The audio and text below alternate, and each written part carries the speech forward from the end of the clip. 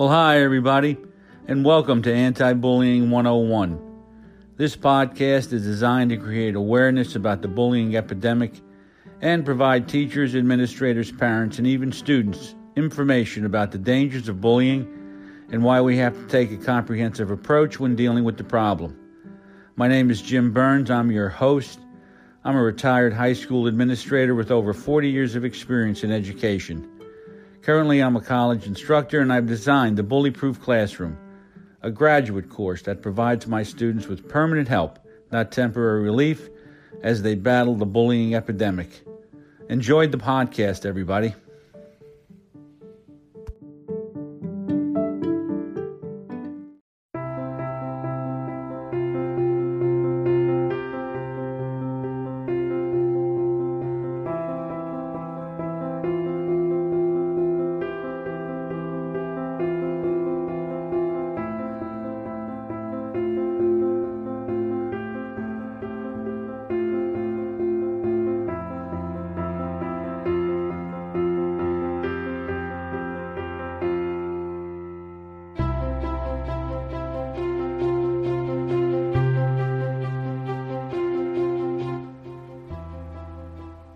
Well, hi again, everybody, and welcome back to Anti-Bullying 101. My name is Jim Burns, and I am here to speak with you about everything that involves bullying, and we go through it every day. We see it every day. It's probably talked about every day. We just miss it now because it's become the new normal, and people are just, not as kind, not as considerate. We have more angry people. More people who are reactive and taking out their anger on everybody and everything. And it's something that we need to get a grip on, and we need to readopt kindness, caring, respect, and responsibility. Now, I made the decision a few weeks ago to give you a tip each time I do a podcast, and I'm going to be doing that today very shortly. Matter of fact, I want these episodes now to center on the tip that I'm giving you because I think it's that important. These tips can be found in my book, Anti-Bullying 101. You can get it on the website at bullyproofclassroom.com. Just go there and go to the store and you'll find it. And with the book, you also get the Anti-Bullying Teacher Toolbox that you can use that has a million things in it that are great, that are absolutely great for dealing with dealing with difficulties with kids in your class.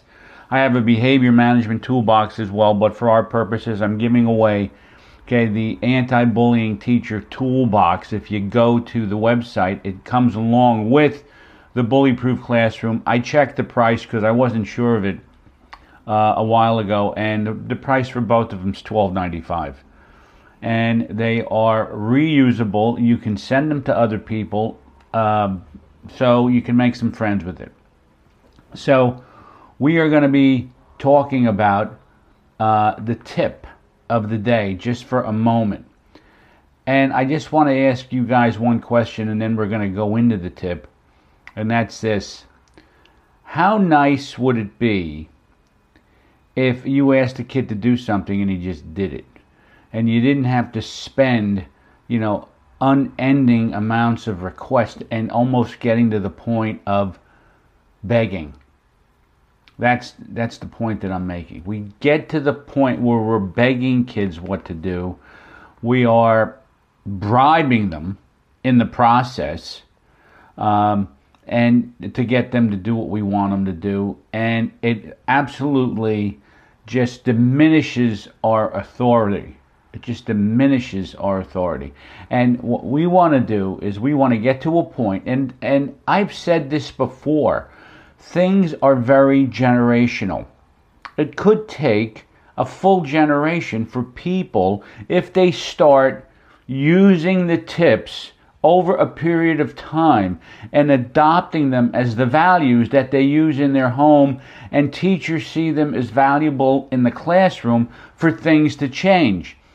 Because if you have done any reading in terms of what I write about you will discover that I write about compromise an awful lot. Compromise. I see us compromising in many ways. And the tip that I'm going to share with you today is one of those compromises.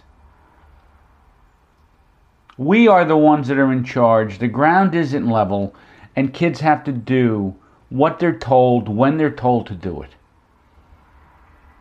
If you want to stop bullying, you got to get kids to be obedient first. And I shared that in the last episode where I spoke about I had to change my vocabulary. I had to go from obedience to compliance because teachers saw obedience more as dog training. I had to get myself politically correct, and I had to compromise my own language. So think about that. Think about asking kids what to do, telling kids what to do. Think about it. And think about expecting them to do it when they're told to do it with the right attitude. Here's your anti-bullying tip of the week, brought to you by Anti-Bullying 101. Well, hi again, everybody. My name is Jim Burns, and this is your anti-bullying tip of the week, brought to you by Anti-Bullying 101.